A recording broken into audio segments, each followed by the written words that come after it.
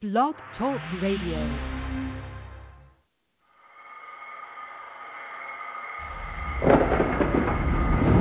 You've heard of the quiet storm.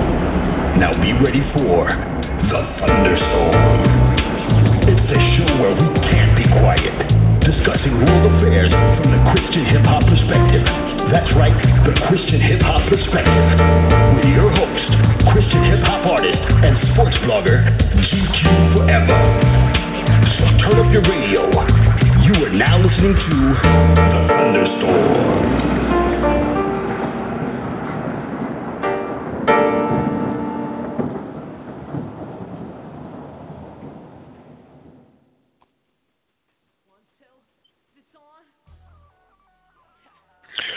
It's on like it always is for the 75th time at Storm Radio 66. Ladies and gentlemen, welcome to the broadcast. Officially now 8:31 p.m. EST. 7/14/18. 10 days after the 4th of July. Some of y'all are still celebrating. Let's get into it. Y'all got to forgive me, man. I made the mistake of mixing a peanut butter and jelly sandwich with cornflakes with a milk and cream pie. I had a Totino's pizza. Man, Trail, man, I got hungry, and rather than just fix something to eat, I went with a little bit of everything, man. I went buffet in the refrigerator, and it did not work. So your boy is struggling. I love each and every one of y'all, man. I love each and every one of y'all, man. Pray for your boy, because we always joke about how fast 120 minutes go by, man, but these first three have been rough. Like the pages on Facebook, at GQ Forever, Inside the Eagles, the Thunderstorm Hip Hop, Sports and Entertainment Network, and my personal Jeffrey Nice, editor, sports writer, journalist. Bookmarkers, you got 4 ways to listen to us, man. You got Blog Talk Radio, you got iTunes, you got TuneIn Radio, you got Stitcher.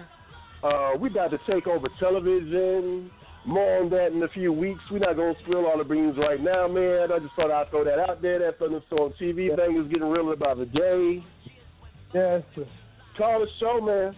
Call the show, 602-753-1759. We got an old school bus battle that's still going on.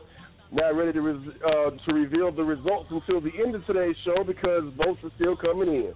People listening to last week's show trail in preparation for this one. And got a couple of new listeners on that thing, man. They've been listening to the podcast, so they're still voting. And we'll be able to reveal the results of the Prince versus Michael Jackson old school bus. That'll be done by the end of the show. How you doing, little brother? What's going on? I am here, ready to go. Got some topics already. I'm ready to talk about, ready to discuss, so we're going to see how it goes. Let's get into it. All right, let's do that. We revealed the results of the second annual Tournament of MCs bracket on last week.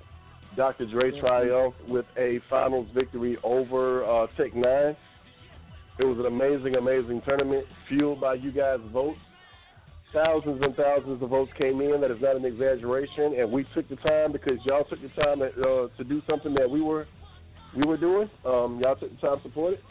We took the time to go through every single vote. We tallied them. And we had a lot of surprises. Biggie and Tupac both going out in the second round. But it was a wonderful, wonderful tournament, man, and I'm about ready for March Madness. I wanted to cry.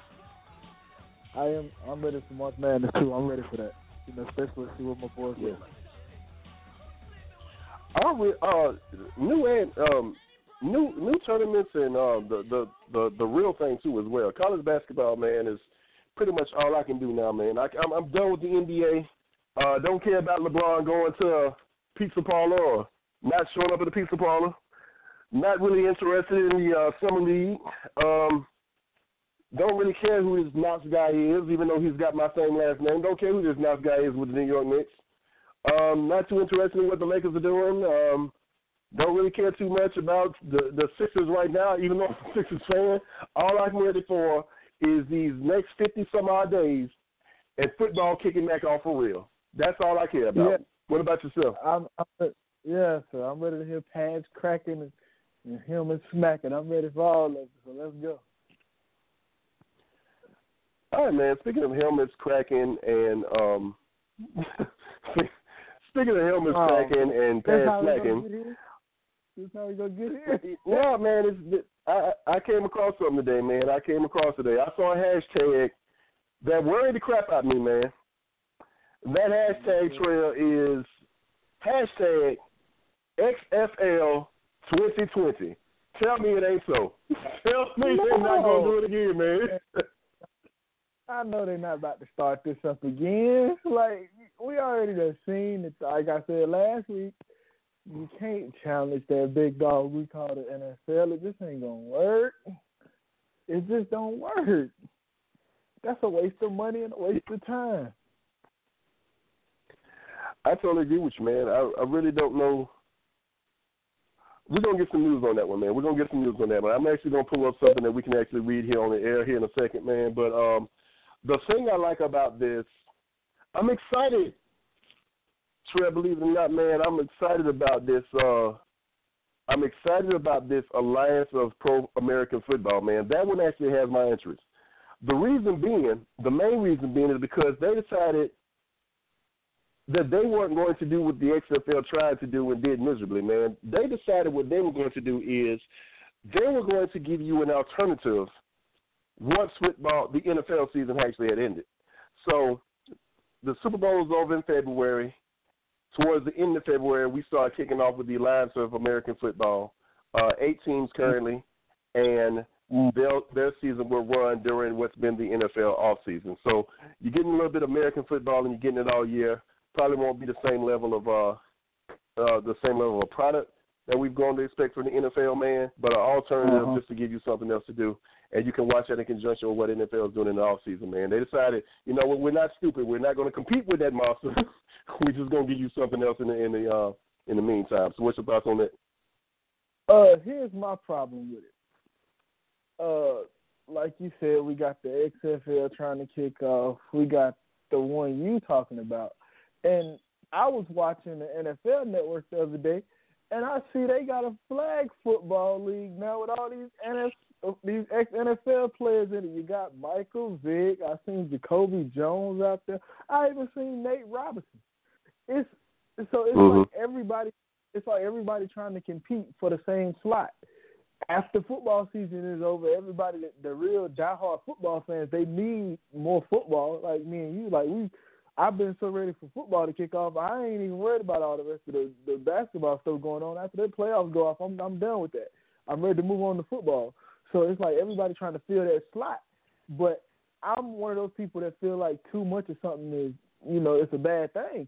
Because now you got the XFL trying to kick off. You got the American Football League you were talking about. And now we got this flag football situation with these, these ex-NFL players. It's like, okay, so now y'all trying to force it down our throat. And I just don't think something going to have to give. One of them going to have to die out before we can really see a steady, league after the real football season ends.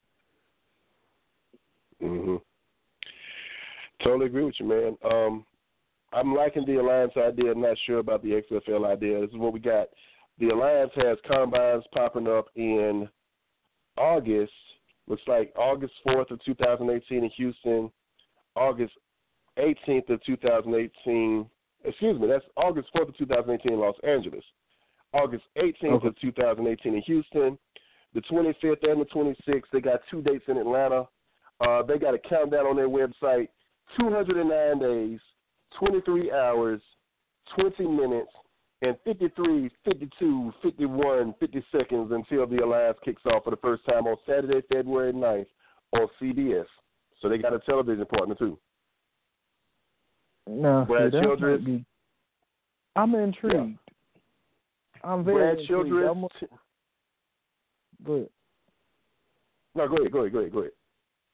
I said I'm very intrigued because I guess anytime I get to see former coaches that has actually coached on the higher level, and it makes me intrigued as to why they would do it. So I'm going to give it a try because they decided to do it. So I'm one of those people that if they decided to do it, it makes me intrigued because I want to know what made this, this partnership so different from the rest of them that we've seen that you want to try it. So I'm very intrigued to see how it goes, and I'll be watching. Mm-hmm. This is what I like, man. I may have told you guys wrong here. It looks like we actually have, it's 8 teams. It's 8 teams.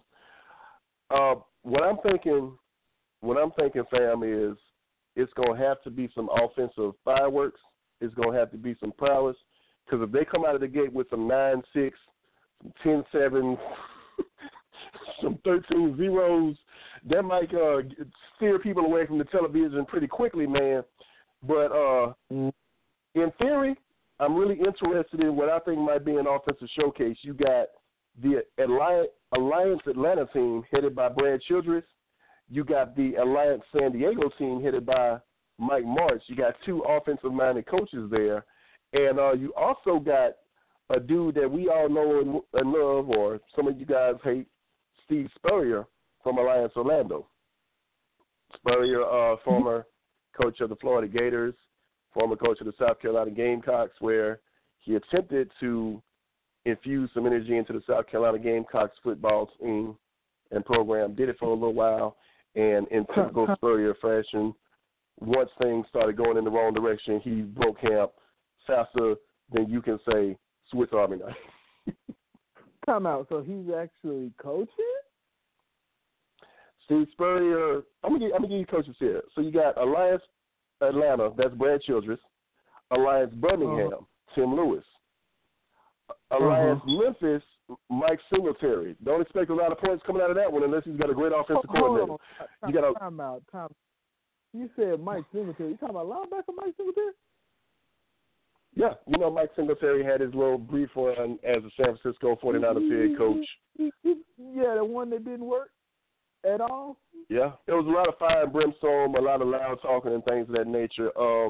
He was also an assistant over there with the St. Louis Rams. He was actually part of that move when St. Louis moved to Los Angeles with Jeff Fisher. So he was an assistant coach over there. But he's the head of the Memphis team. Orlando, as we said, it has Steve Spurrier. This is actually interesting. Rick Neuheisel at Alliance Phoenix. Dennis Erickson, who won't pique the interest of very many NFL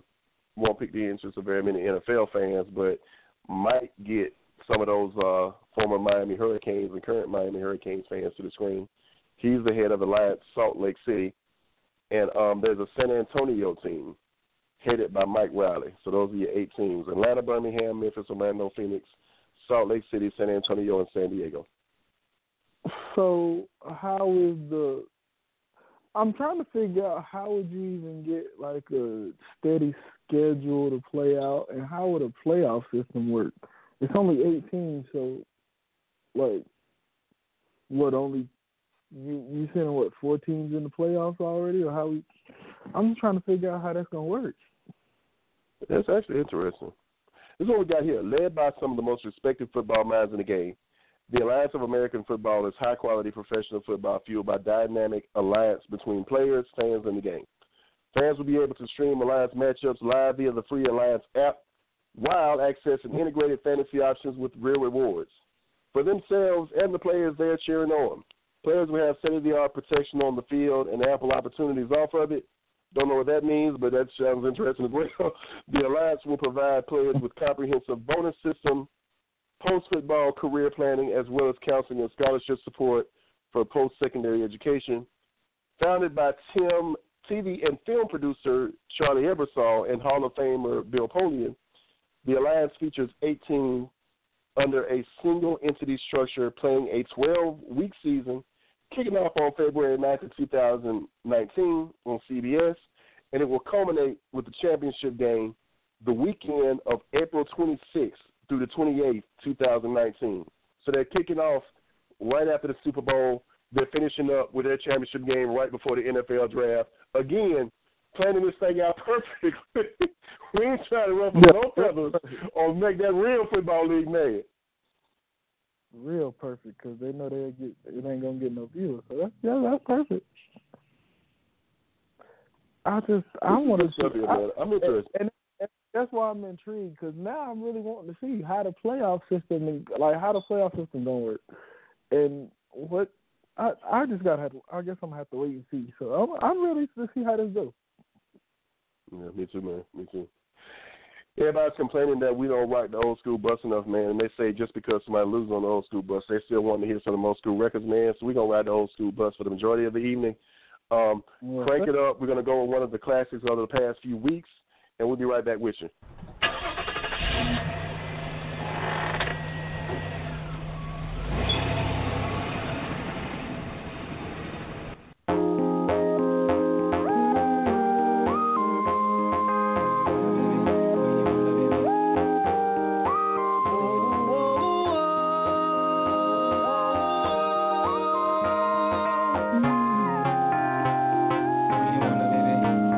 Got somebody, she's a beauty, very special, really and truly.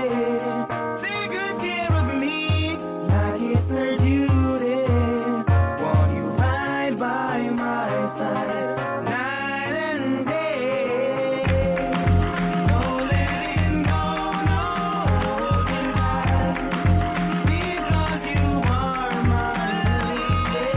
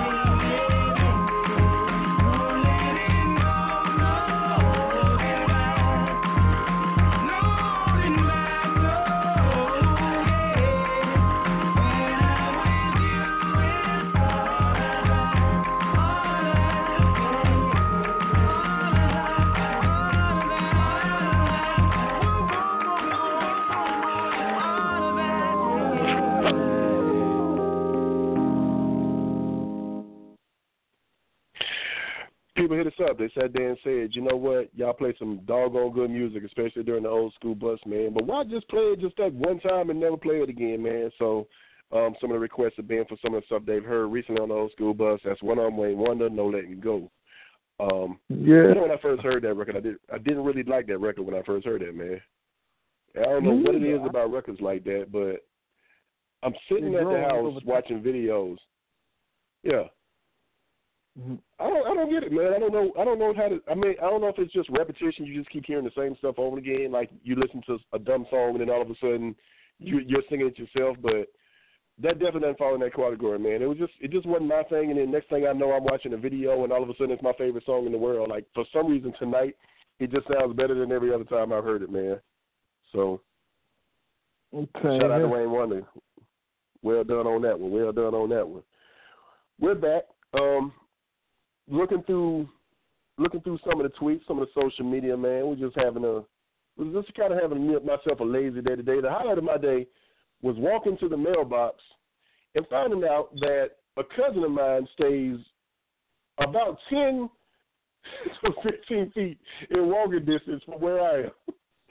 I'm exaggerating, not quite that close, man, but we both met up at the mailbox today and discovered that we had both been living in the same complex for the last 2 years, and never crossed paths until the day at the mailbox. So, shout out to Tony. What's up, man?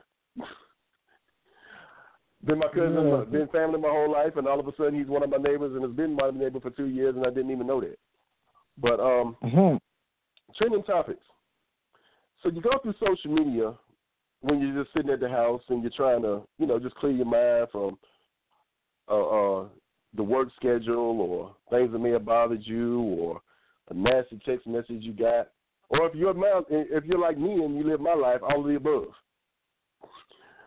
So, when I tried to do the Christian thing and not send some inflammatory comments back towards somebody else that may have sent something to you, I ignore them.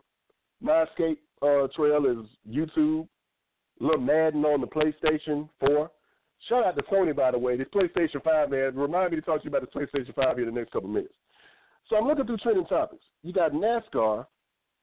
You got MD Live 2, UFC Boise, some of the stuff you expect to see. Then you see some rather unique trending topics that you may not know what they're talking about, but they're getting a lot of attention, like Stage 1. There have been 205,000 tweets about that. Hashtag AFFL, 1,700 tweets about that in the last hour.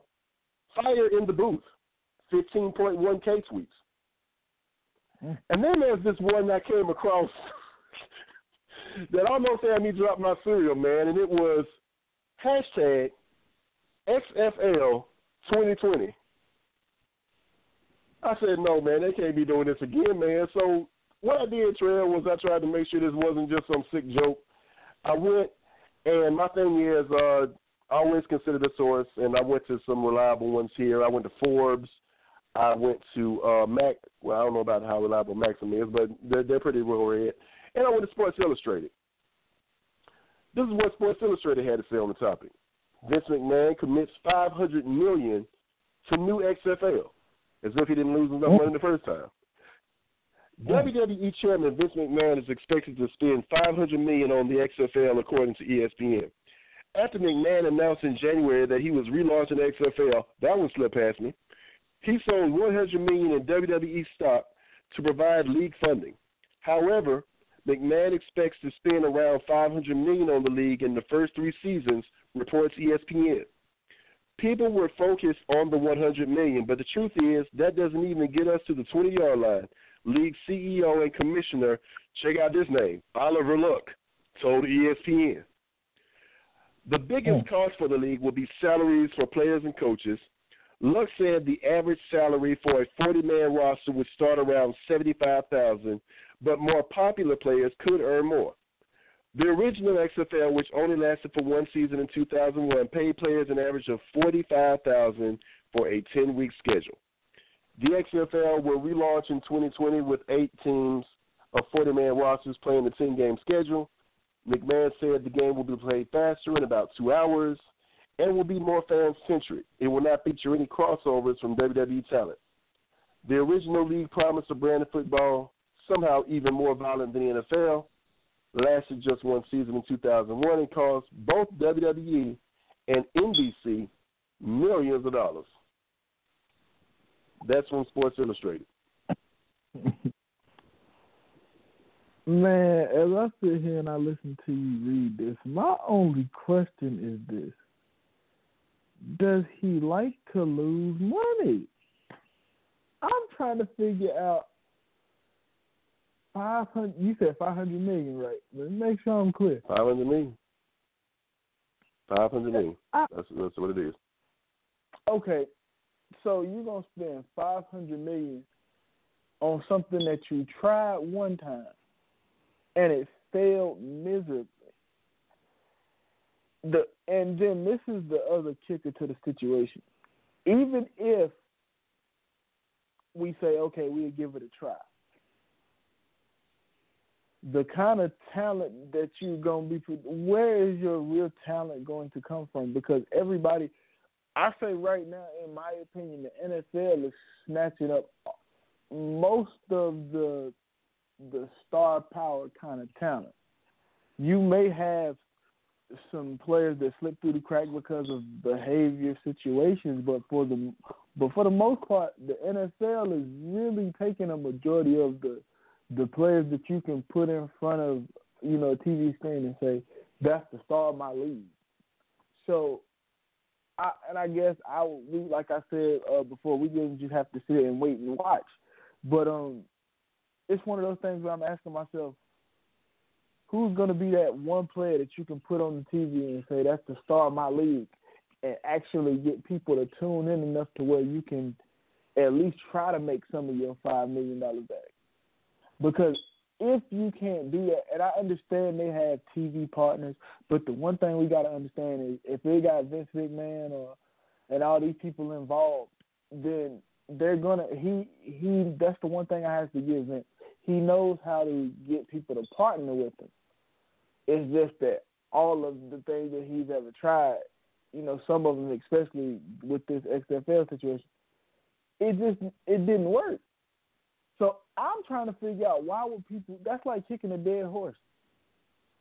I'm trying to figure out why people would even invest in that when we seen he did the same thing and it didn't work. And I'm really sitting here trying to figure out what is going to be that much different from what you did the first time. I understand all that stuff you said is going to be more fast. The game going to be played under 2 hours. Listen, that don't make me know never mind. As a true football person, I want to see quality football with quality players. With this situation, I just don't know if we're going to get it. But like I said, before I knock it, I'm going to have to try it. And I'm going to see. But I just don't see it. Yeah, I'm with you on that, man. This is what Forbes says. Now, we mentioned the failure the first time and, his partners and so on and so forth. And I'm just sitting here, the one thought keeps going through my mind was, I wish I had $1 million that I could just throw away. But $500 million is invested into this over the course of the first 3 years of it. But the failed experiment the first time kind of led to some strained relationships between two guys who were actually seemed to be pretty good friends, Dick Ebersol and Vince McMahon. But and if I remember correctly, I'd have to go back and double check. When the WWF at the time was first making this launch, they used to have like those Saturday night fights and stuff like that. Now, if I'm not mistaken, I think those were on NBC as well. That's when we got the taste of Hulk Hogan at the end of Saturday night and everything. And Saturdays were great back in those days too. By the man, you had you had Kung Fu, you had Saturday morning cartoons. You were off from school, had a little WWF at the end of the night, got to cheer on some Hulk Hogan. But this is what we got here from Forbes, man. When Vince McMahon announced the relaunch of the XFL, he said he wanted to go it alone, to put the pressure of success or failure on his shoulders and only his shoulders.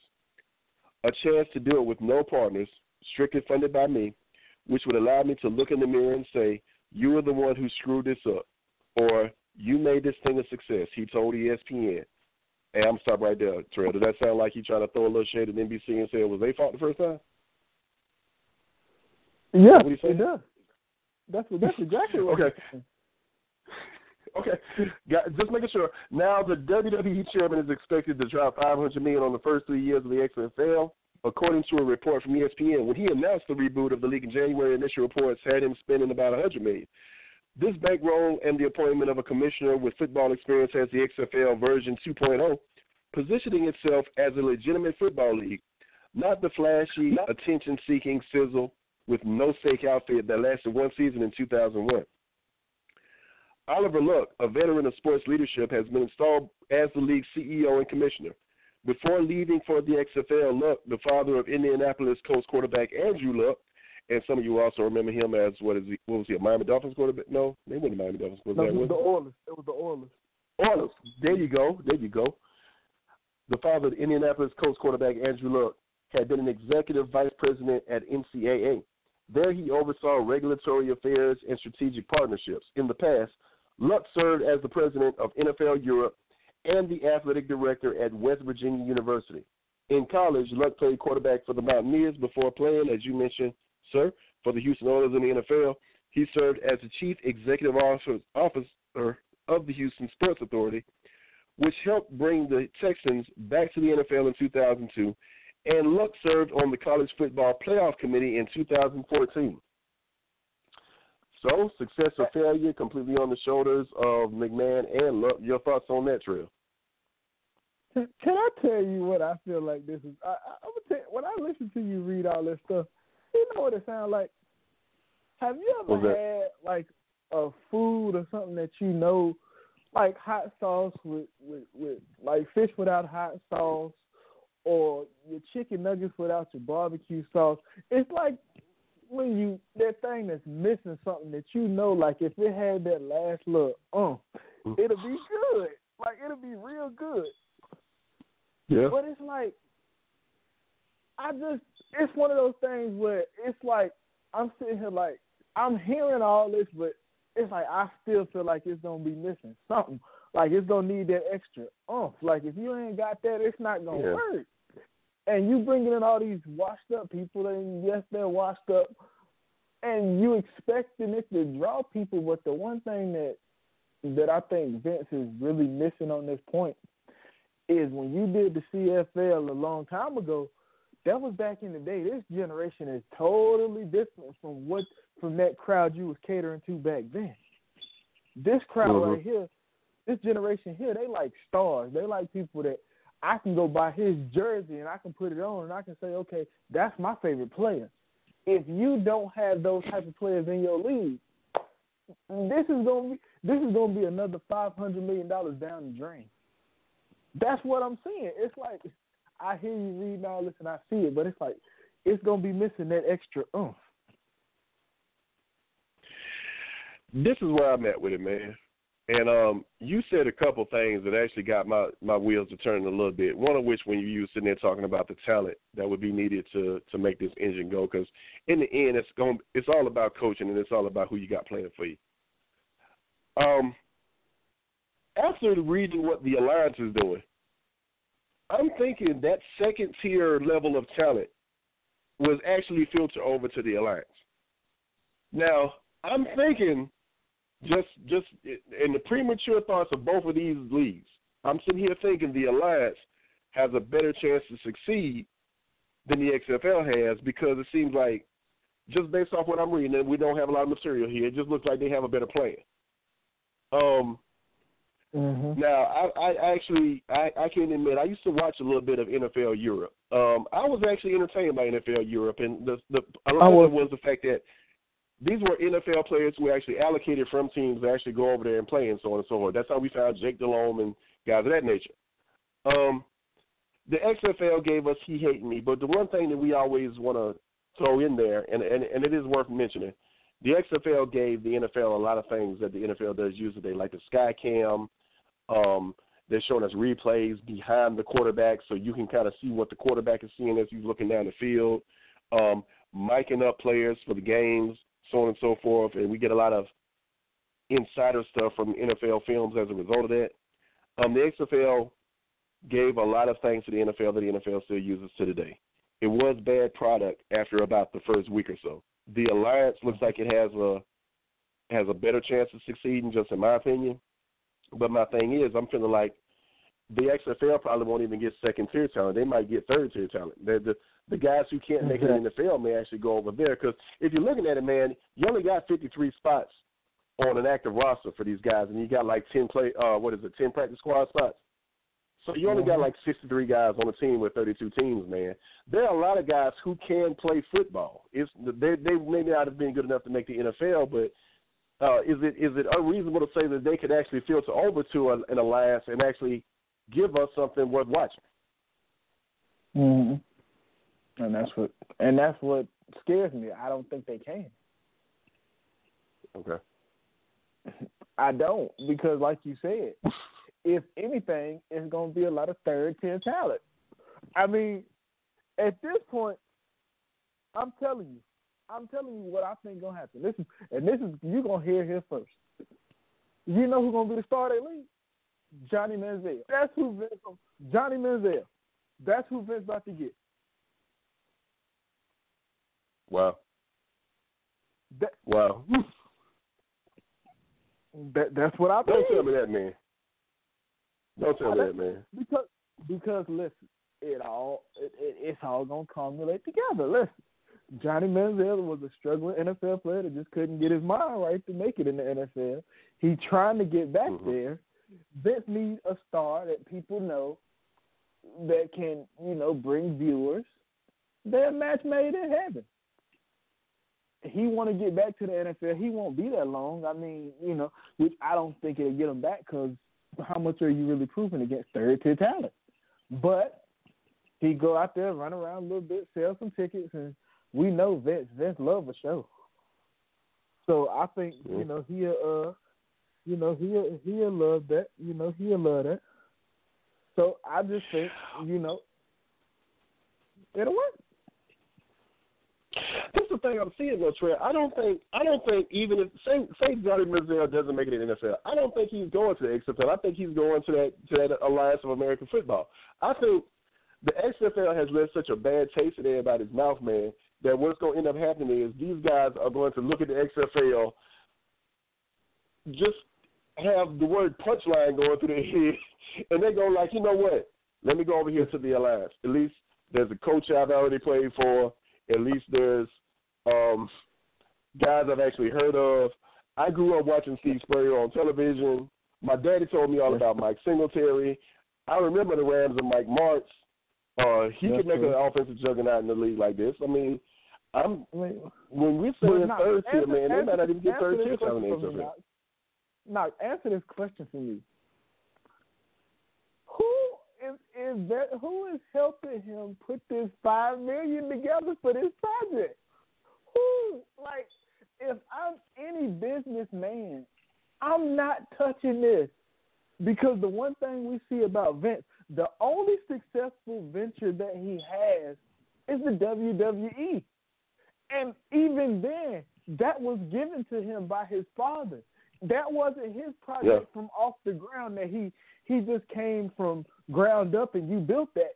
That was already established before you got it. Now, yes, I will give you credit because he took it to the next level, but when it comes to seeing him start things from ground up, it's been a flop. The XFL the first time was a flop. So if I know that, and because I do know that because I do my research, why would I invest $500 million into something that I already see? This is something that we've already seen before, that we know didn't work. So why would I invest $500 million into that again? I know one thing for certain. Now you ask where he gets his $500 million. I'm gonna be honest with you, Trey. Vince has got it. If anybody got it, it's Vince. Yeah. Vince is making other guys billionaires. Like he's. Yeah, no, I was thinking that to myself too. He probably do got it. He got it. Ain't nobody putting no money into that. The WWE, man. I would have to check the numbers. The WWE is in the several $1 million mark. I wouldn't be surprised if it was approaching $1 billion. You know what? I got a question for you. Somebody just text me this, and I got a question. For you now. When somebody that's listening to the show, they text me a name, and I just want to ask you a question while we on this XFL and all these football leagues. Hey, this is the thing though. The WWE is worth $2.9 billion, by the way. Okay. Woo! If I could estimated. That's the estimated value in 2018 by Forbes magazine. Oh, just let me touch. What's the name? Lord. Colin Kaepernick. Somebody texted me that name, and I was wondering, do you think if he go to any one of these leagues, whether it be the one you speaking on in the XFL, if he goes to one of these leagues, and he proves that he still got what it takes to be a quarterback, do you think that will lead to teams not blackballing him? You know what? Let me stop, because I think they're blackballing. You know what? So I can't speak for everybody. So what I'm gonna say? I don't know who. Do you think that? I don't know who texted you that name, man. I don't know who texted you that name, man. But you got to give him a shout out, man, because I got something for that on the other side of this. Crank up the old school bus again. We're gonna go a little patty, and I got something for that Colin Kaepernick thing. DC joins the broadcast right after this. Let's go.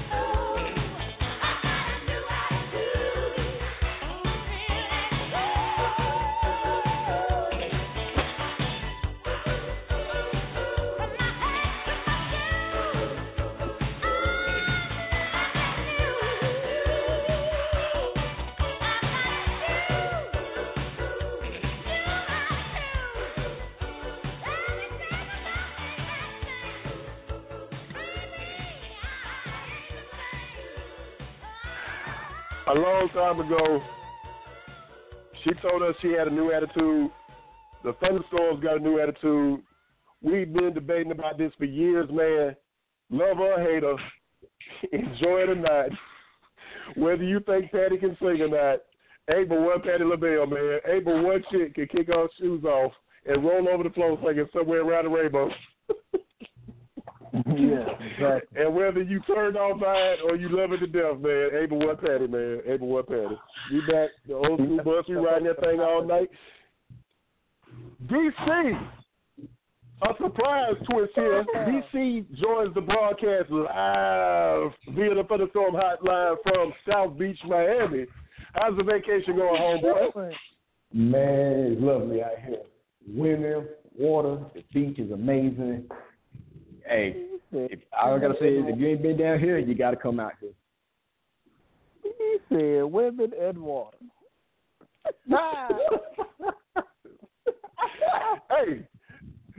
Hey, you know what, though? That's all you need for a vacation is women and water. That's all you need. That's it, right? You don't need nothing else. Well, man, you're my homeboy, but you're my brother in Christ first, man. You God's creation first, man. So I'm gonna have to pray for you, man, down there because it's certain. I know my limits, and it's certain things I can't do. And in order for me to take a trip to South Beach, Miami, in the state that I am in now, man, I got to have a serious team of prayer partners around me, man, because I can easily venture into something I had no business doing. So we appreciate you calling in, man. DC joins us via the Thunderstorm hotline, man. And thank you to everybody that contributes to the show financially. Let me say that first of all. We've been talking about the Alliance of American Football, DC. They kick off in 209 days, 22 hours, 42 minutes, and now 57, 56, 55 seconds. In August, we got combines. Mike Kaepernick did one. Los Angeles, August 4th of 2018. Houston, August 18th of 2018. And two in Atlanta, August 25th and 26th. There will be lots of women in that one. Maybe not water, but lots of women in that one as well. The Alliance kicks off February 9th on CBS. The XFL, we saw the hashtag today. Apparently this has been talked about for a while. The first time I've seen it, the XFL kicks off in 2020. Your thoughts on that, DC? And try to hold the party down a little bit, man. We're getting a lot of background noise for you, man. What you out there doing? Man, it's just movement everywhere. My fault. You good. What's your thoughts, man? Alliance of American Football, XFL. What's your initial thoughts on that one? Oh, man, to be real with you, I didn't even know they was bringing it back. Man, how long has it been since it's been gone? It said, the season ended in 2001. The XFL tried it in 2001, didn't work. They've been going now about 17 years. But, dang, that seems like it was a long time ago. Don't it? I'm stuck in the middle of that, man. It really doesn't seem like it was 17 years ago, but we know it wasn't yesterday, so I guess it has been a minute. Yeah, that's 17 years, man. Ooh. I mean, well, the Alliance has 8 teams, man. Just in case you hadn't heard, the Alliance has 8 teams. Okay. Atlanta, Birmingham, Memphis, Orlando, Phoenix, Salt Lake City, San Antonio, and San Diego. They say 8 inaugural cities, which means they're going to add to this, man. So what's your thoughts on both the Alliance and the XFL? Okay, see, my thing on all of this is, it's always a question that's always been on my mind when they bring something back. Is it going to be as entertaining as it was back in the day? That's my number one question. And second of all, who are the top players that's going to be in here? That's my other question, because I don't know. Like I said, it's been a while since I heard about this. So if y'all can fill me in. I don't know that it was entertaining the first time. I think that like that first week, I think we got caught up in the camera angles and we got caught up in the nicknames on the back of the jersey, like He Hate Me, who actually ended up on a Panthers roster, I think. The MVP of the league ends up the quarterback of your Pittsburgh Steelers, as a matter of fact. So there was some holdovers from there that actually made it to the NFL, man. my first guess would be that some of these guys are trying to use the alliance to try to springboard themselves back into NFL stardom, or maybe try to use the XFL to springboard themselves back into NFL stardom. We like the idea that the alliance is not competing with the NFL. They start after the Super Bowl. Their championship game is before the NFL draft. The XFL has never been shy about stating that they're trying to compete. But as far as players, coaches, things of that nature, we know who the coaches are in the alliance. The XFL, one rumor I'm hearing is there may be a team in Oakland because with the Oakland Raiders getting ready to move out of there and head to Las Vegas, there are some rumors of a football franchise returning to Oakland. Now, we know the alliance doesn't have that, so might the XFL have an Oakland team? That's kind of the rumor that I've heard. Right before we went to break, Trail got a very interesting text from a friend of his, and I'm going to let you go ahead and break that one again, Trail, just in case somebody may have joined the broadcast late. Well, we was doing the show. You know, we get text messages all throughout the show. We just kind of try to hide them. So I'm sitting here on the show, and my girlfriend texted me a name. She said, my girlfriend Cookie, she texted me a name. She said, what about Colin Kaepernick? So my question was to Knox, if he decides to go to either one of these leagues, we talking about the XFL or the league that Knox was speaking on, do we think that will be enough for him to get a job and for these NFL teams to stop blackballing him if he goes out there and proves that he still got what it takes to be an NFL quarterback?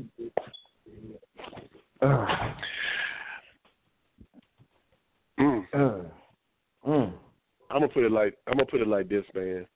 I'm gonna put it like this. This is my opinion, and then I'm gonna get yours, DC, and then we got to get yours too, Trail. Hey, let me just say this, man. Y'all know me. I have never subscribed to the theory that Colin Kaepernick was completely blackballed by NFL, and people have hated me for that. But let me just explain my stance on that, and this is why. Number one, Colin Kaepernick was barely on the team when he decided to take a knee. Colin Kaepernick got benched by not one coach but two. Colin Kaepernick was given his starting position by the San Francisco 49ers by Jim Harbaugh, football genius, now with the Michigan Wolverines. And Colin Kaepernick never really showed to me that he was an NFL quarterback, although some will give him credit for taking a San Francisco team that should have made the Super Bowl a year earlier back to the Super Bowl. There are a lot of people who could have quarterbacked that team and got him there. I think he added the dynamic. I think the thing Harbaugh was enamored with was the fact that he could run too, and he had a strong arm.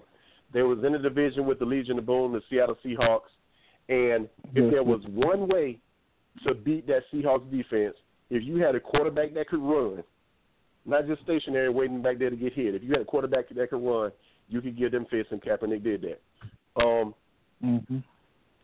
Kaepernick, I don't think is good enough to play in the NFL, and I think that's been proven. He lost his starting job to some dudes that shouldn't be starting in the league anyway. I mean, I don't remember who was starting for San Francisco at that time, but Kaepernick was the second quarterback on the team then, barely on the team then, and like kind of tilting in between that and like third string quarterback. He was given some opportunities to play somewhere else. He didn't want to take them because they wanted to sign him as a backup. Not the starter, but as the backup. So he was given other opportunities to play.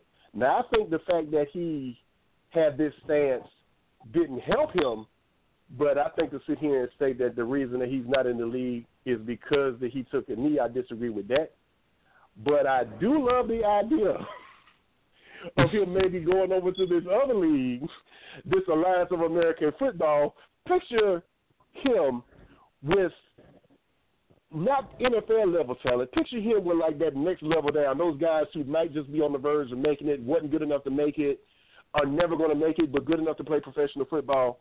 Think of Kaepernick in those type systems, and just think about the name Kaepernick, and just think about the fact that that might be your game one right there. February kicks off, CBS. What if Kaepernick ends up on this San Diego team with Mike Martin and they're the first game of the season? You're tuning in. Which is possible. Yeah. all. What if Kaepernick ends up with Steve Spurrier? That's a bad combination. I wouldn't want to see that one. You don't want to see him with Steve Spurrier?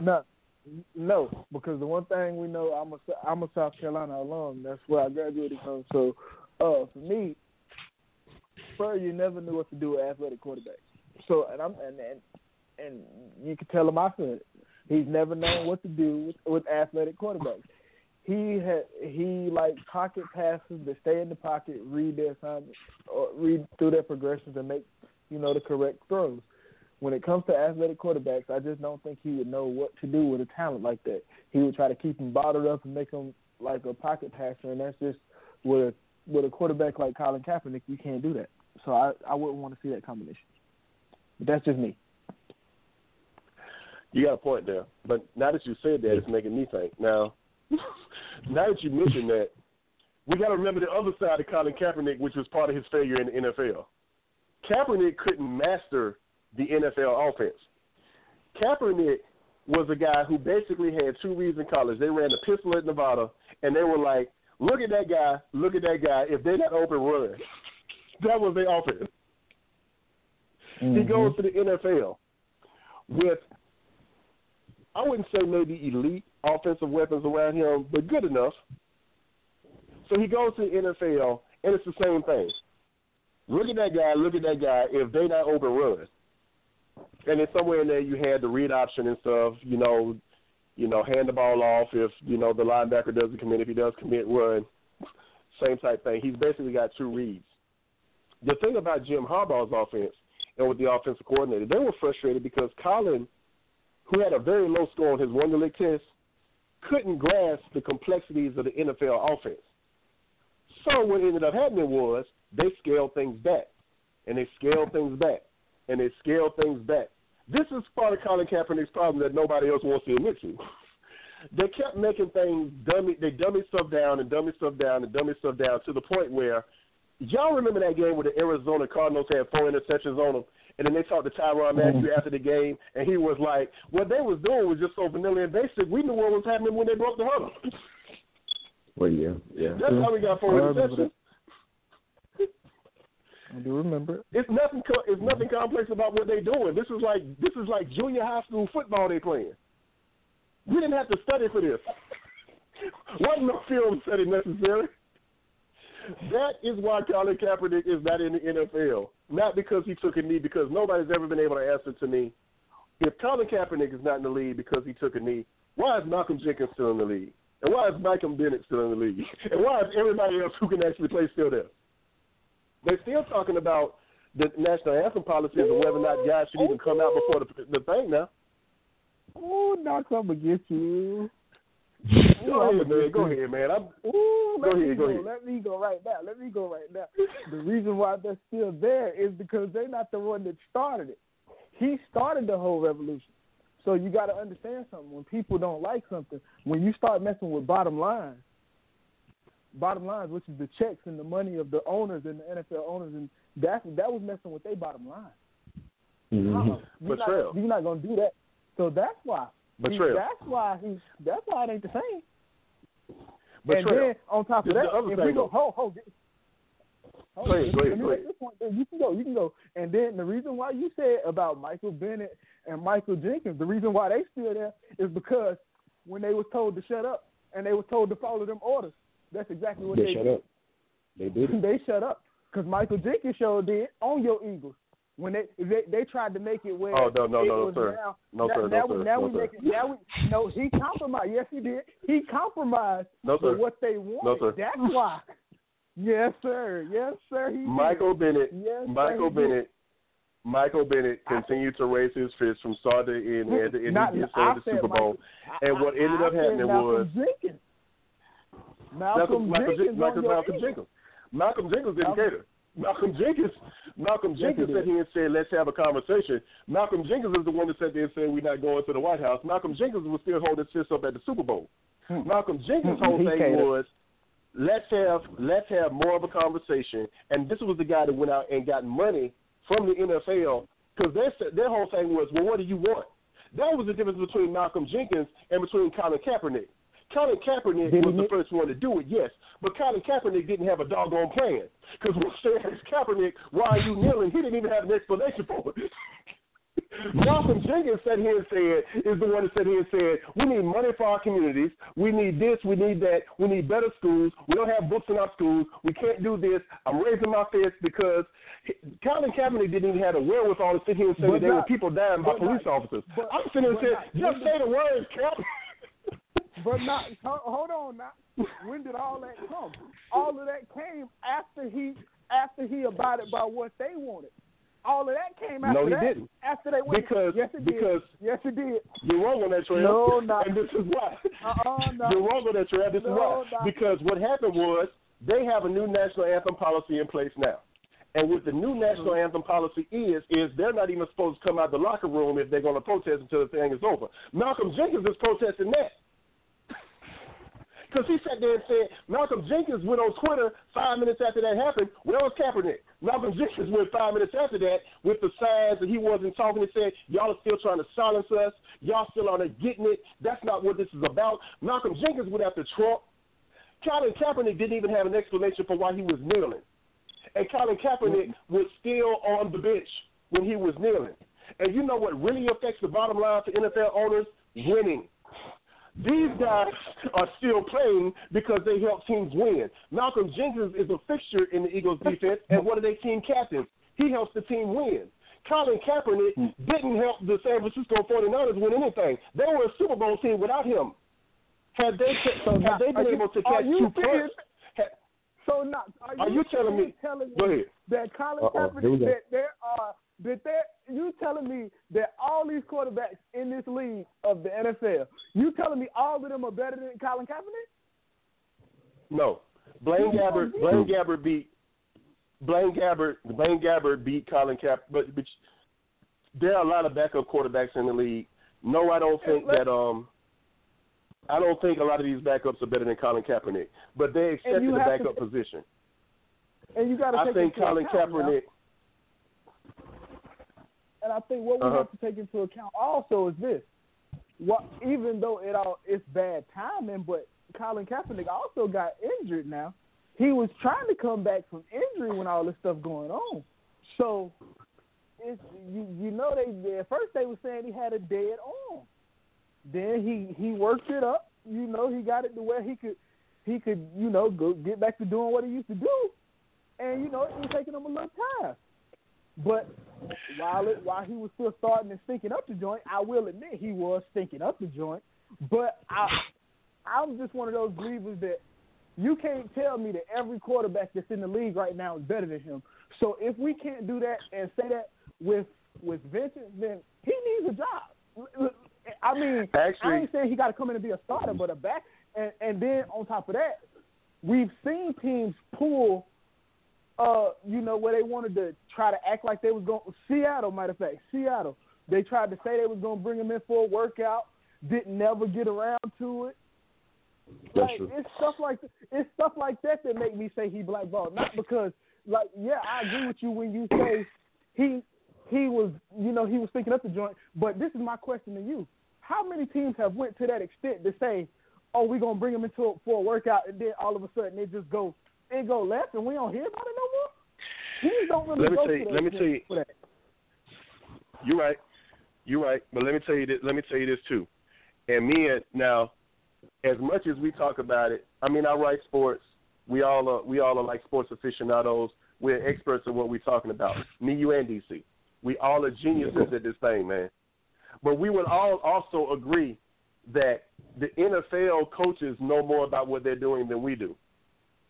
True. DC and I, Trail, we sat there and went through all 32 teams. Listed, you remember this, DC? We went through all 32 teams. We listed every quarterback on every team, and we sat there and said, is Kaepernick better or worse than these quarterbacks? And the only team we could get him on was the Jets and the Cleveland Browns. And that was Time out. Did y'all forget about Jacksonville? I know Jacksonville needs a quarterback down there. Jacksonville, he could play backup for Jacksonville, but I think what's my man's name starting in Jacksonville? Blake Bortles has done enough to show that he can earn the starting spot for a little while. They believe in him enough. And honestly, what I saw, had it been prior to last season, I would say you're right. After what I saw last season, I am prepared to say that Blake Bortles, as bad as he is still better than Colin Kaepernick. Yes, he is. Oh, my goodness. You know why? Cut that out, man. Cut that out, man. Cut that out, man. The thing about Colin Kaepernick, the thing we like about Colin Kaepernick, he is athletic, yes. He has a strong arm, yes. But there are certain things that don't work in college football that work in the NFL. He can't read NFL defenses. He doesn't understand the NFL playbook. He couldn't pass a basic knowledge test with basic math questions and word problems. He got an 8 on a test. 8, Trail. 1, 2, 3, 4, 5, 6, 7, 8. It was his score.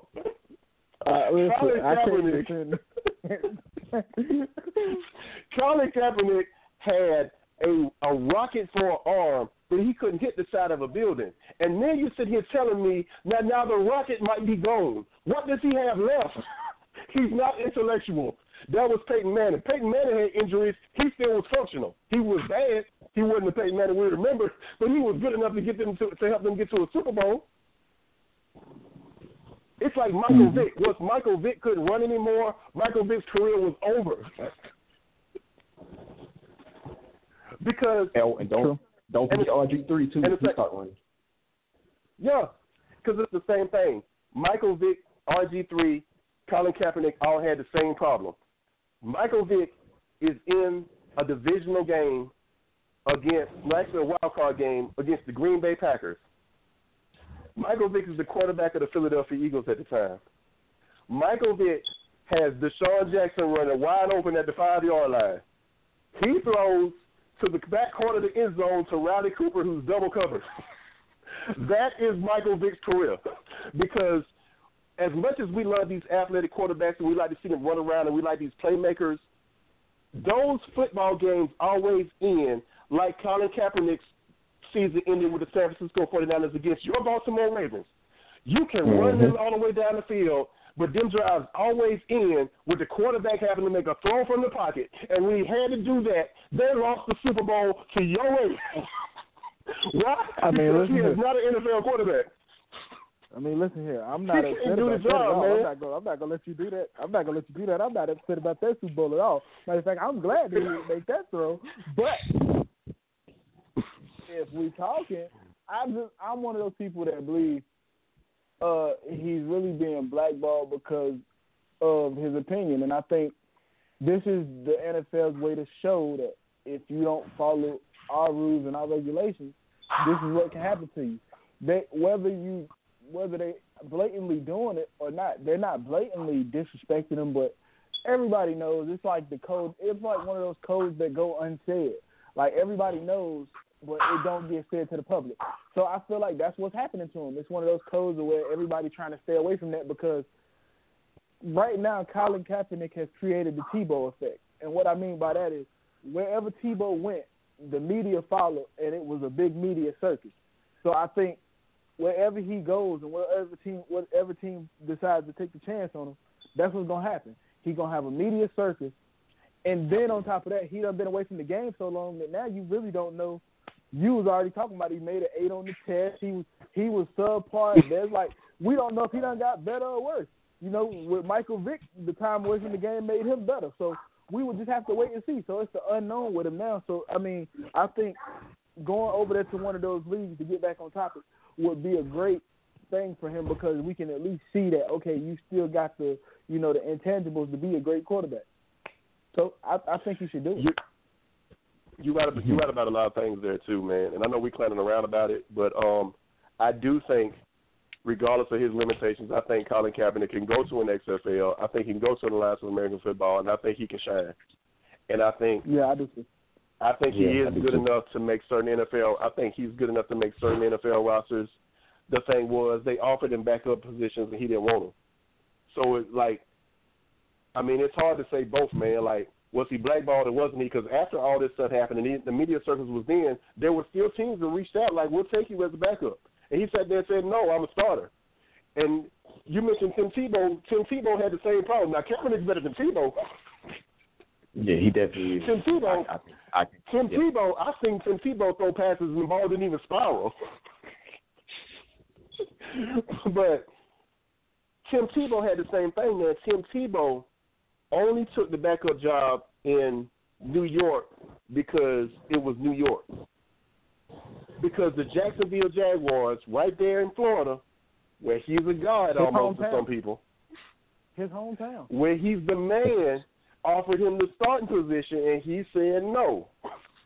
I don't want it. We didn't do Tebow wrong, and I do see what you're saying, man. This is one of them things like that Prince Michael Jackson thing. We just gonna always be on the opposite side. Oh yeah, always. But it happens. It happens. Hey, it is what it is. Hey, this is something else we want to get into, Trail. I want to get your opinion, and we got to get your opinion on this too, DC. Speaking of the NFL power and their muscle, y'all heard about the LaShawn McCoy thing? Yes. Yeah. I have. I've been waiting to get to this. Crank the bus up. Crank the bus up. We've been riding the bus all night. Crank the bus up. When we come back, Trey's going to put us in on what's been going on with LaShawn McCoy, and we're going to get his thoughts on that. Yes, sir.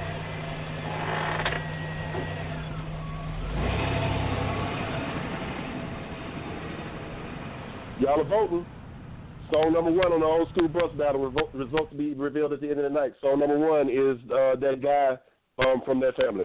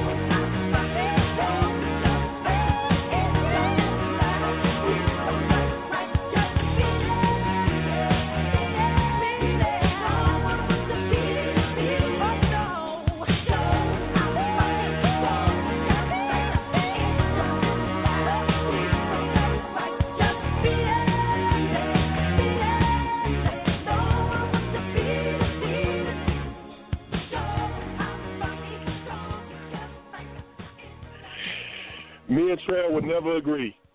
I will say that dude there is a genius. Well, that's a bad That boy there is a bad.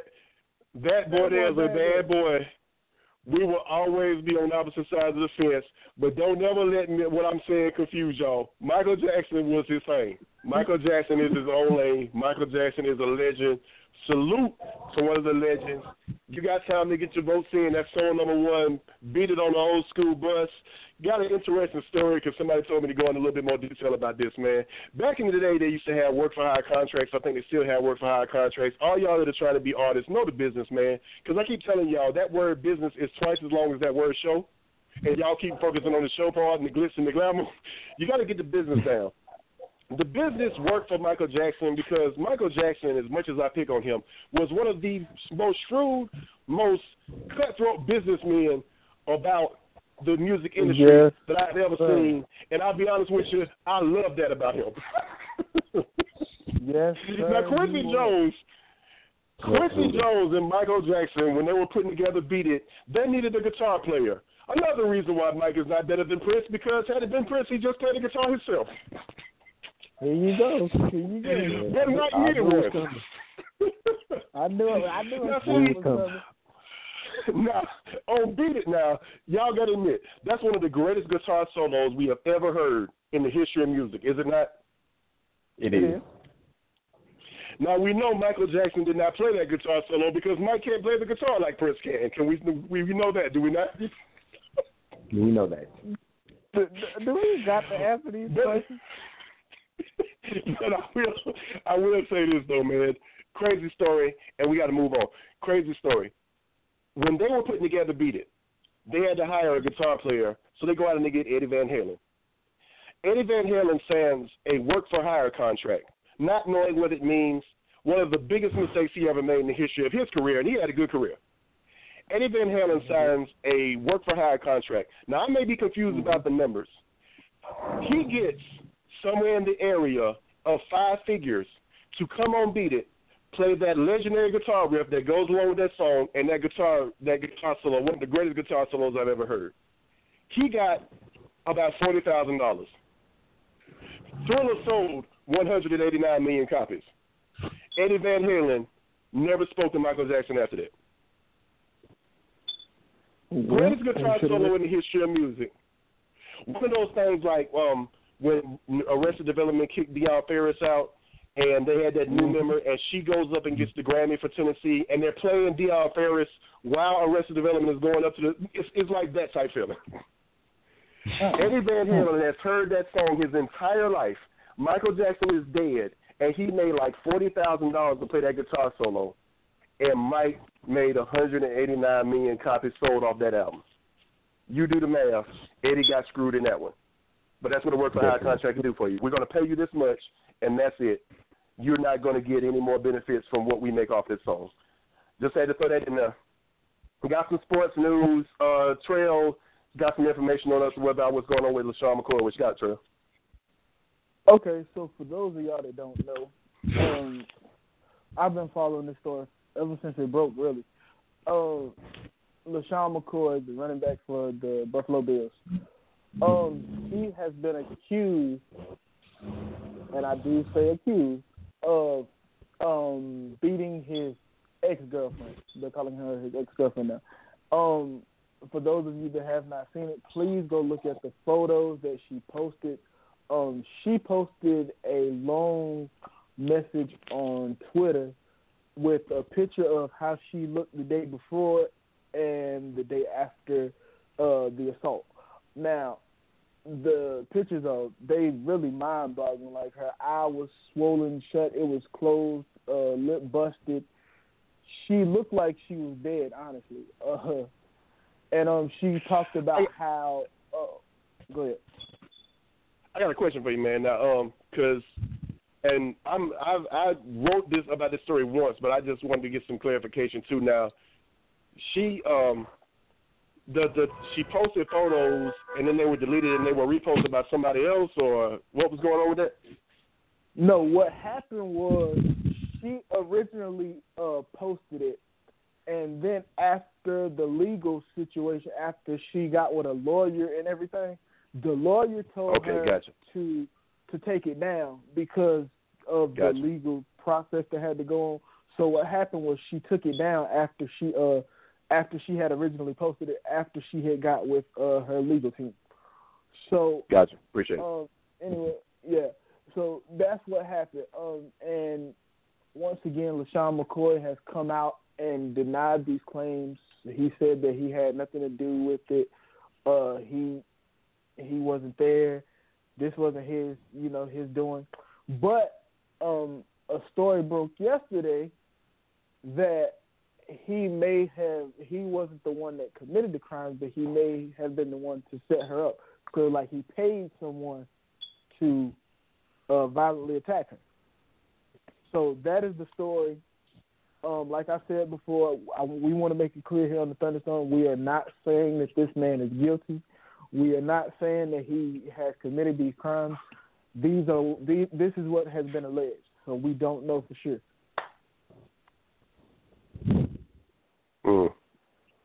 Well, this is what I know.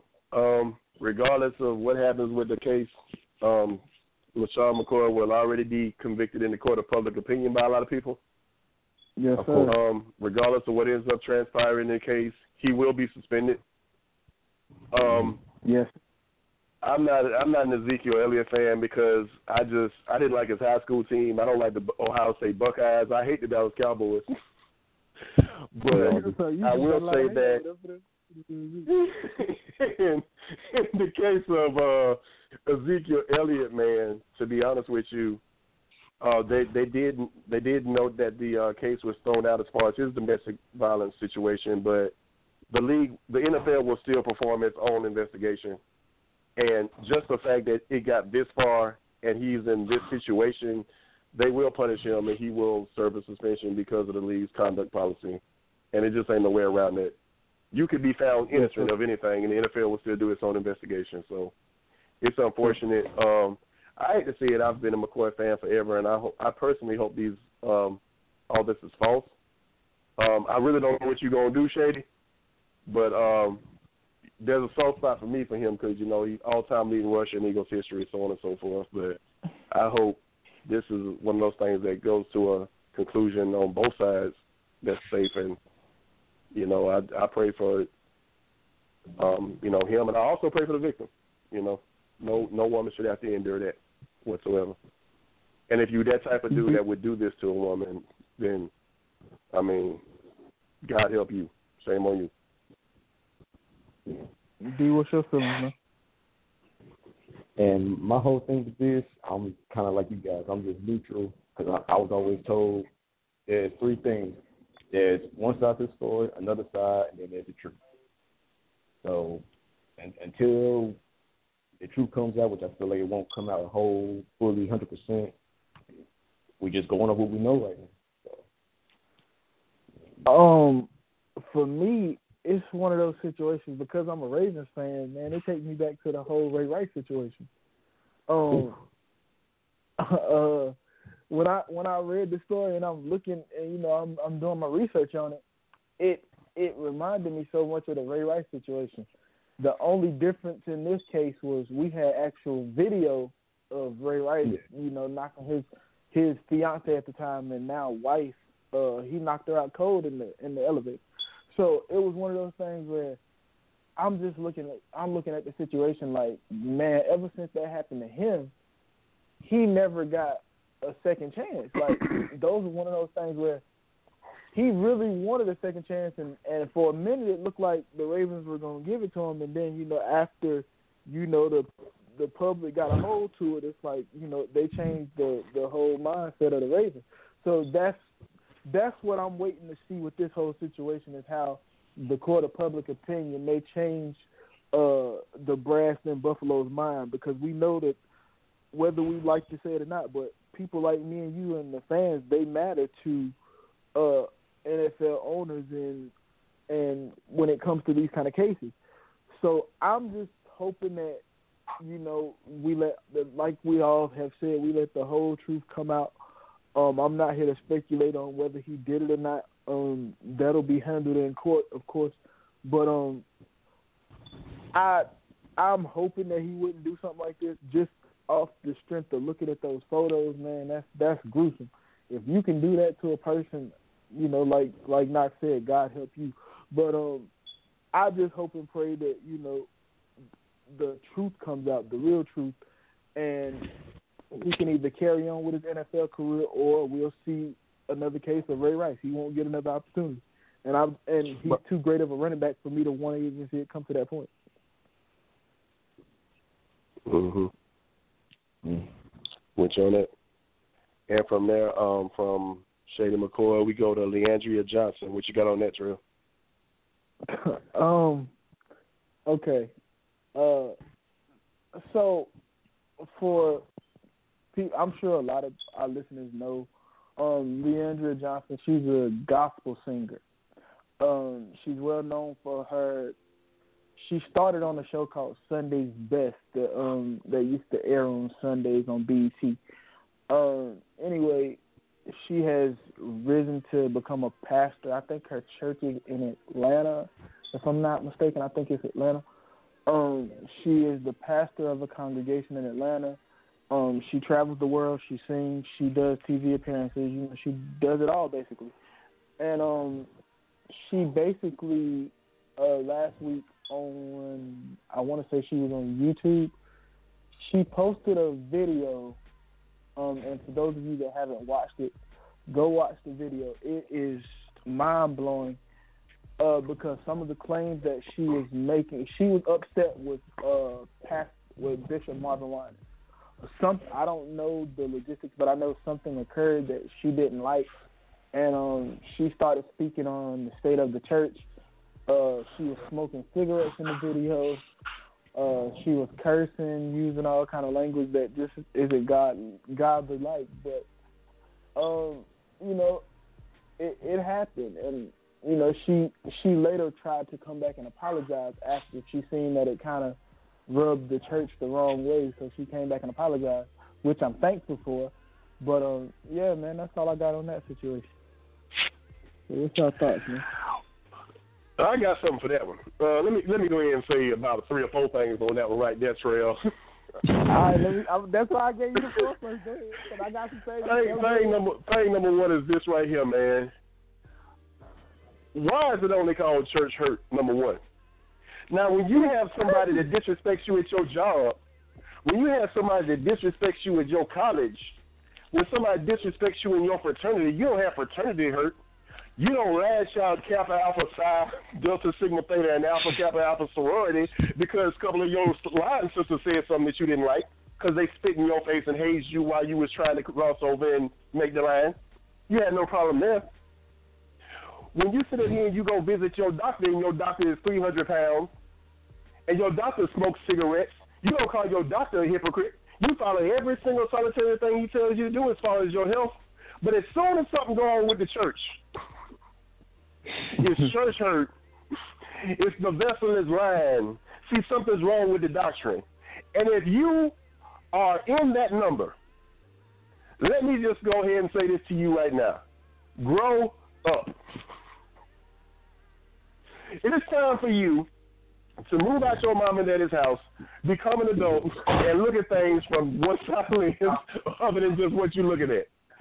The church didn't hurt you. Somebody in the church hurt you. Because the person responsible for the church, the person who died for you, went to hell and got up on the third day, is the only person that can help you out of your situation. And guess what? He had 12 disciples. One of them sold him for 30 pieces of silver, and 2 of them, we can argue, didn't even like each other. He had 12 people walking with him, and he had 3 or 4 problems.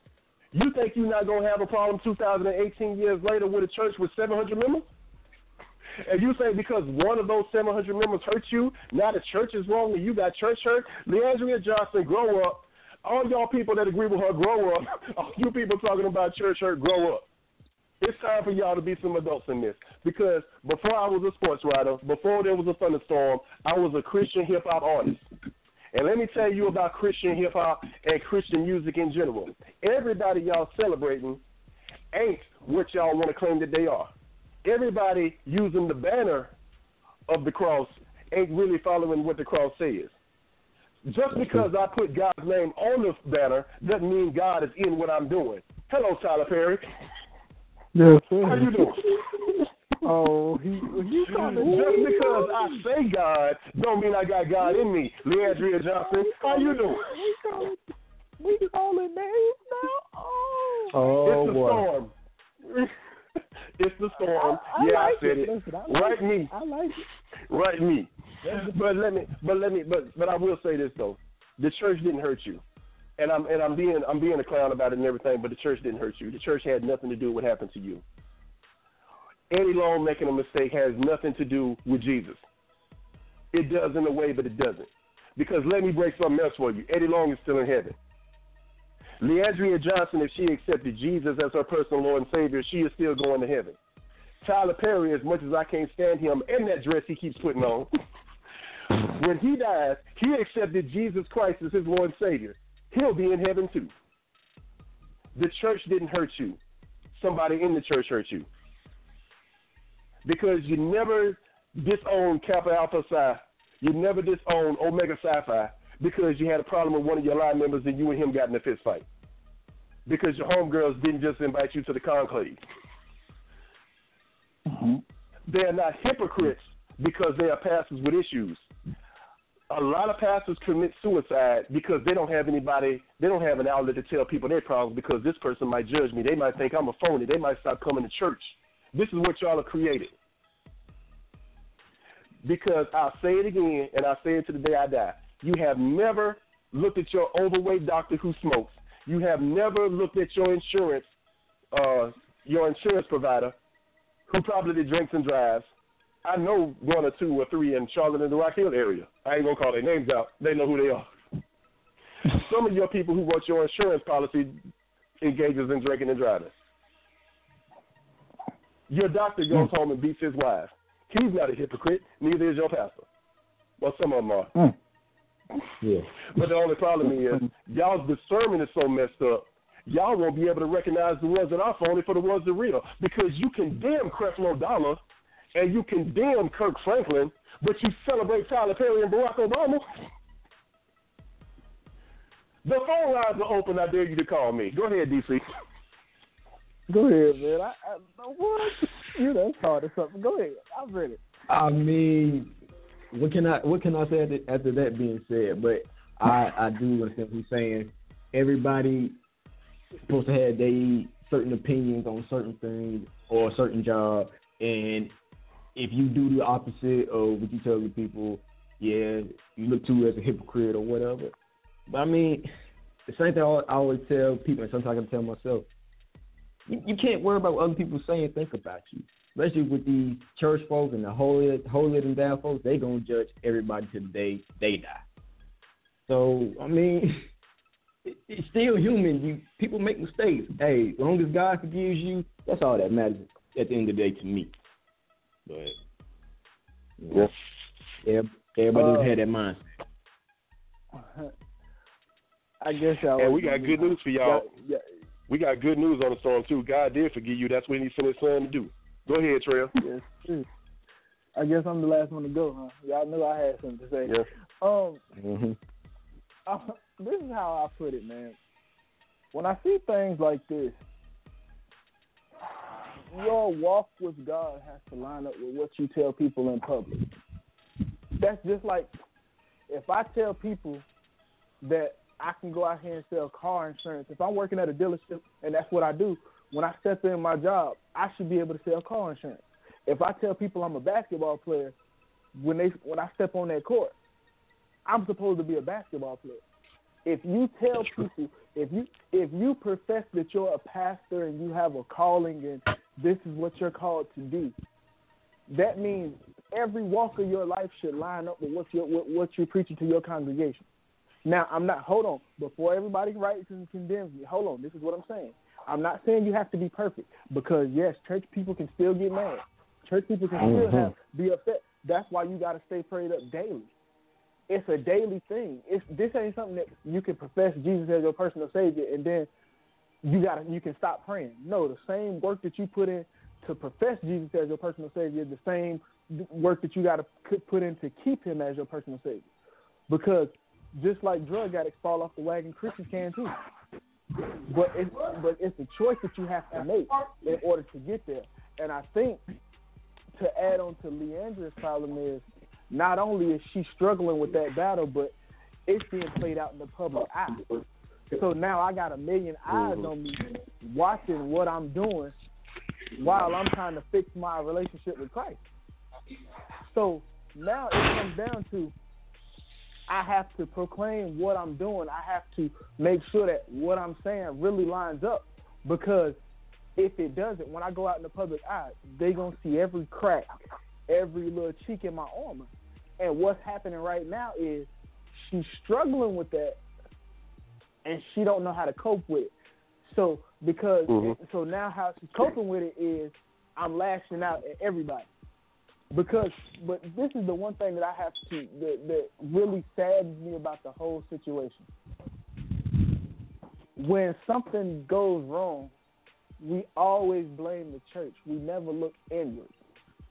Because the one thing we got to understand is whatever Pastor Marvin Winans did, maybe I got to go back and look at myself and say, okay, why did he come to that conclusion? Why didn't he speak to me when he walked by? What was it about my spirit that didn't line up? I think that's the problem with a lot of church people. Instead of looking inward to see what can I do to change the perspective, they always look at, oh, this person did this, and this. When it should be, okay, what is it about my spirit that's not lining up so that I can, whenever I leave here and I tell God I was in the right standards with you, I did everything that I was supposed to do, it really lines up. Because the one thing that the Bible says is the Spirit knows the Spirit. So if he walked by you and he disrespected you to the point to where you felt the need to go on social media and blast the whole church like that, that's something with your spirit that you have to get under control. So at this point, and the thing that I found real funny was you tried to come back and apologize. You put on the makeup. You had on your makeup. Your outfit was nice. When you was out here when you was out here doing what you was doing, your hair was messed up. You had a hat on with shades. But when you trying to get the church people to see that, I'm a good church person. Now I can put on a church dress. I can smile for the camera. I can tell y'all I'm sorry.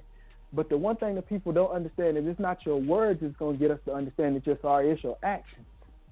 A lot of people say a lot of things, but a lot of people don't understand it's the action.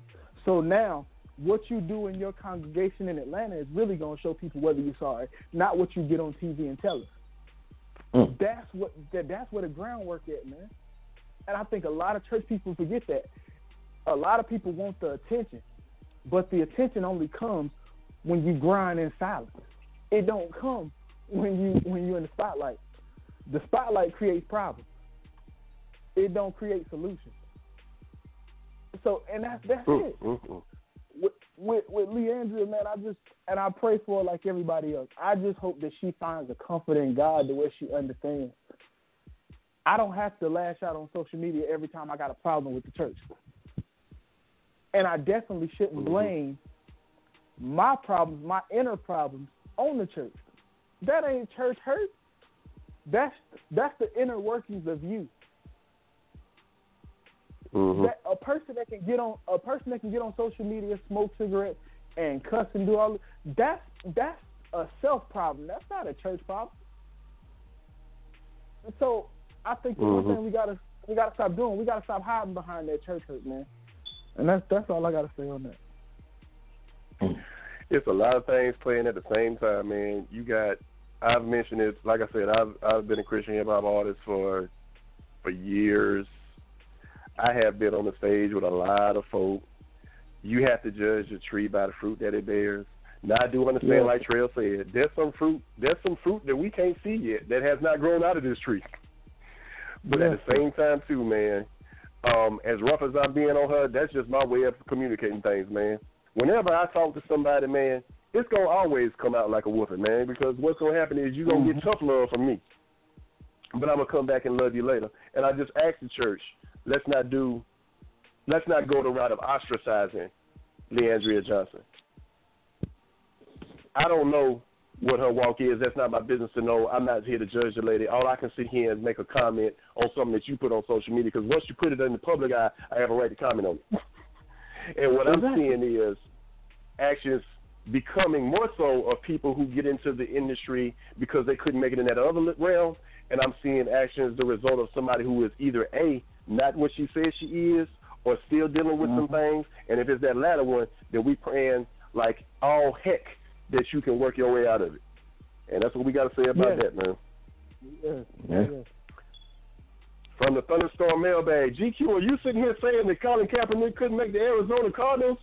You know what, now that you're sitting here mentioning that, I think when me and DC, we actually did, we went roster by roster, and we talked about teams that Colin Kaepernick could actually make the roster. And I think we did say that Arizona was one of those teams, because I will say Colin Kaepernick is better than Sam Bradford.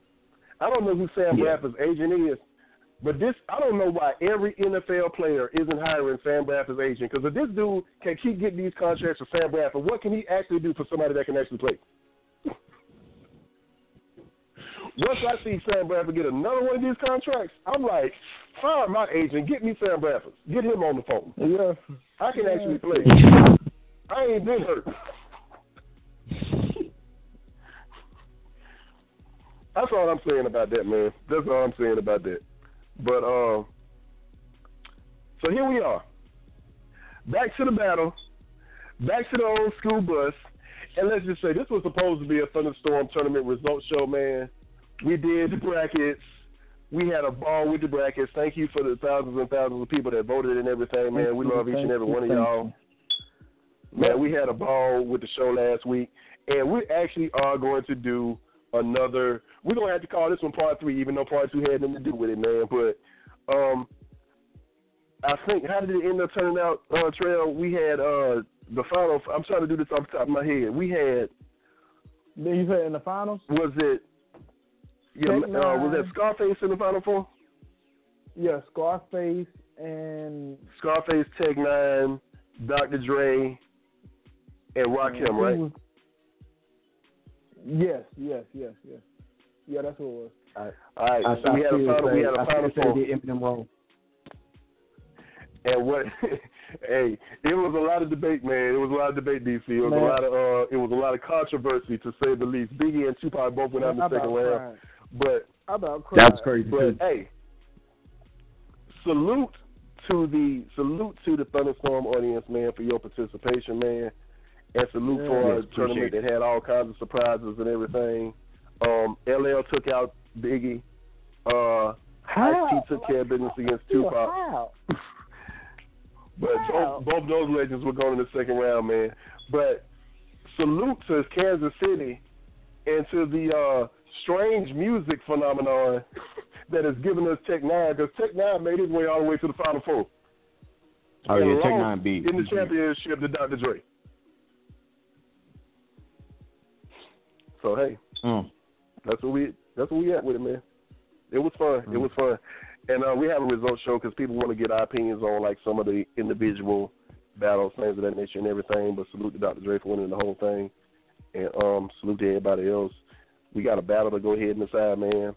Song number 1 was Beat It by Michael Jackson. Phenomenal record. Gonna be good. Now, what we wanted to do was we was gonna go slow song for slow song.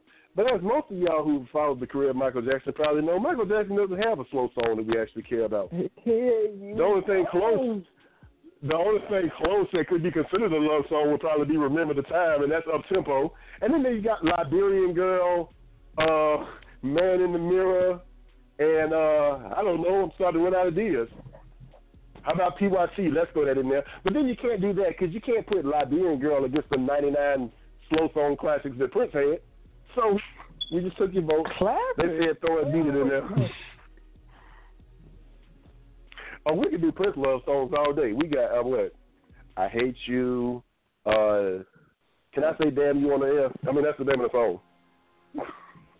Yes, it's a Christian record. It's a Christian show. We listen to secular music. Y'all do too. You got all kinds of great records from Prince, man. You got all kinds of great records from Prince. But Old School Bus, let's go ahead and settle this thing. And I know the results And either me or Trey will be very disappointed after this. Crank the old school bus up for Prince.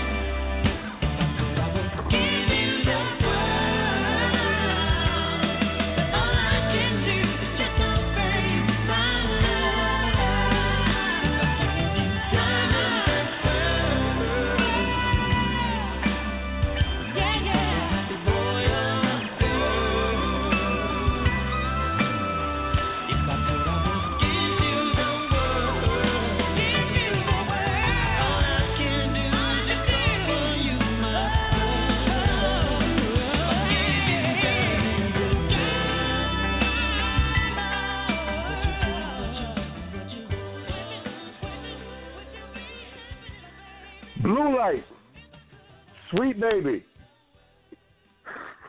I can do this all day. I Hate You. if I was your girlfriend, Diamonds and Pearls, you can't mention Prince without mentioning this historic, successful catalog. We looked for a Michael Jackson record that was a slow song. He doesn't have any. We looked through 30 Prince albums as opposed to the 3 great albums that Michael Jackson made. Off the Wall, Bad, Thriller. That's all you got. It took longer. Actually, it didn't take as long because Mike doesn't even have as much music as Prince made. But it was a nice run, ladies and gentlemen. It was a nice run. Salute to the great record that is Beat It. Salute to the great artist that is Michael Jackson. Salute, as we just mentioned, we talked about one of the greatest guitar solos of all time that Mike didn't even play. And again, as I stated before, had it been Prince's record, he would have played the guitar solo himself because he played 30 instruments as opposed to the 0 that Mike played. 30 albums that were great as opposed to the 3 great albums that Mike made.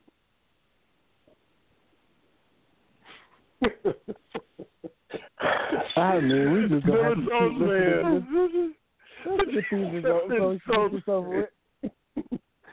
The results, man. We're going to go ahead and close the battle now, man. And guess what? Prince moves on. The champ, Diamonds and Pearls. He's up 300. He's up 300 votes now, and we can go ahead and close it now, man. The votes are starting to close down because another show's coming to an end, man. But Prince moves on. Diamonds and Pearls is your champion again. We placed him up with 2 legends. But salute to both of them, man. Like I said, I cloud around about it because the argument always comes up. So you know which side I'm taking, man. But Mike, nothing like it, dude. Nothing like it. Fellas, got about 7 minutes left in the broadcast. Who y'all got to say what's up to? Oh, man. Just everybody listening and all my family that's tuning in. Thank y'all once again. Follow me on all my social medias. We got my Facebook, Dontrell Graham, Twitter at DTrail33. Same for Instagram at DTrail33, man. Make sure y'all follow me.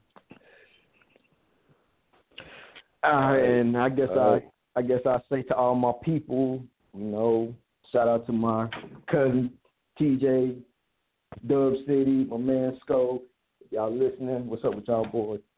MIA, I'm finna come out and party with y'all, man. Hey, if you see your boy DC, holla at me. And I just want to, just thank my man GQ for having me on the show like always. Appreciate it, friend, fam. DC is in Miami, man, and we definitely praying for a safe return for you and for some safe times while you're down there and everything, man. Be careful. We'll see you when you get back here to the Carolinas. Ladies and gentlemen, back Sunday. Another one's in the books. Some of y'all tuned in expecting to hear the second part of the Thunderstorm Tournament Results Show. We stopped scripting these shows a while ago, man. Sorry about that. We'll get y'all the next go-around. Tune in too, man, because we got the SEC, ACC football preview coming up. We got the NFL preview coming up. We got the Drake album review coming up. 25 songs of other trash. We love y'all, man. We love y'all. Time to go out, man. We go out with the champ. We riding the wave, man. We might as well go out with a little bit more Prince, man. Thank y'all for listening. God bless y'all. Good night. One for the road, man. Rather than be eye candy, why not be soul food? That goes to you ladies and you fellas. We'll talk to y'all in the next go around, all right?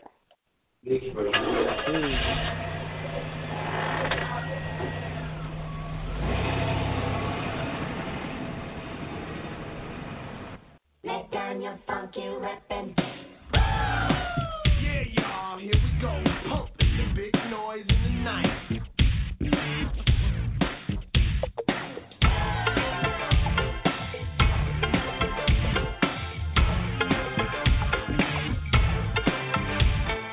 Pardon me for living, but this is my world too. I can't help but what's cooler might be strange to you. Pardon me for breathing, could we borrow some of your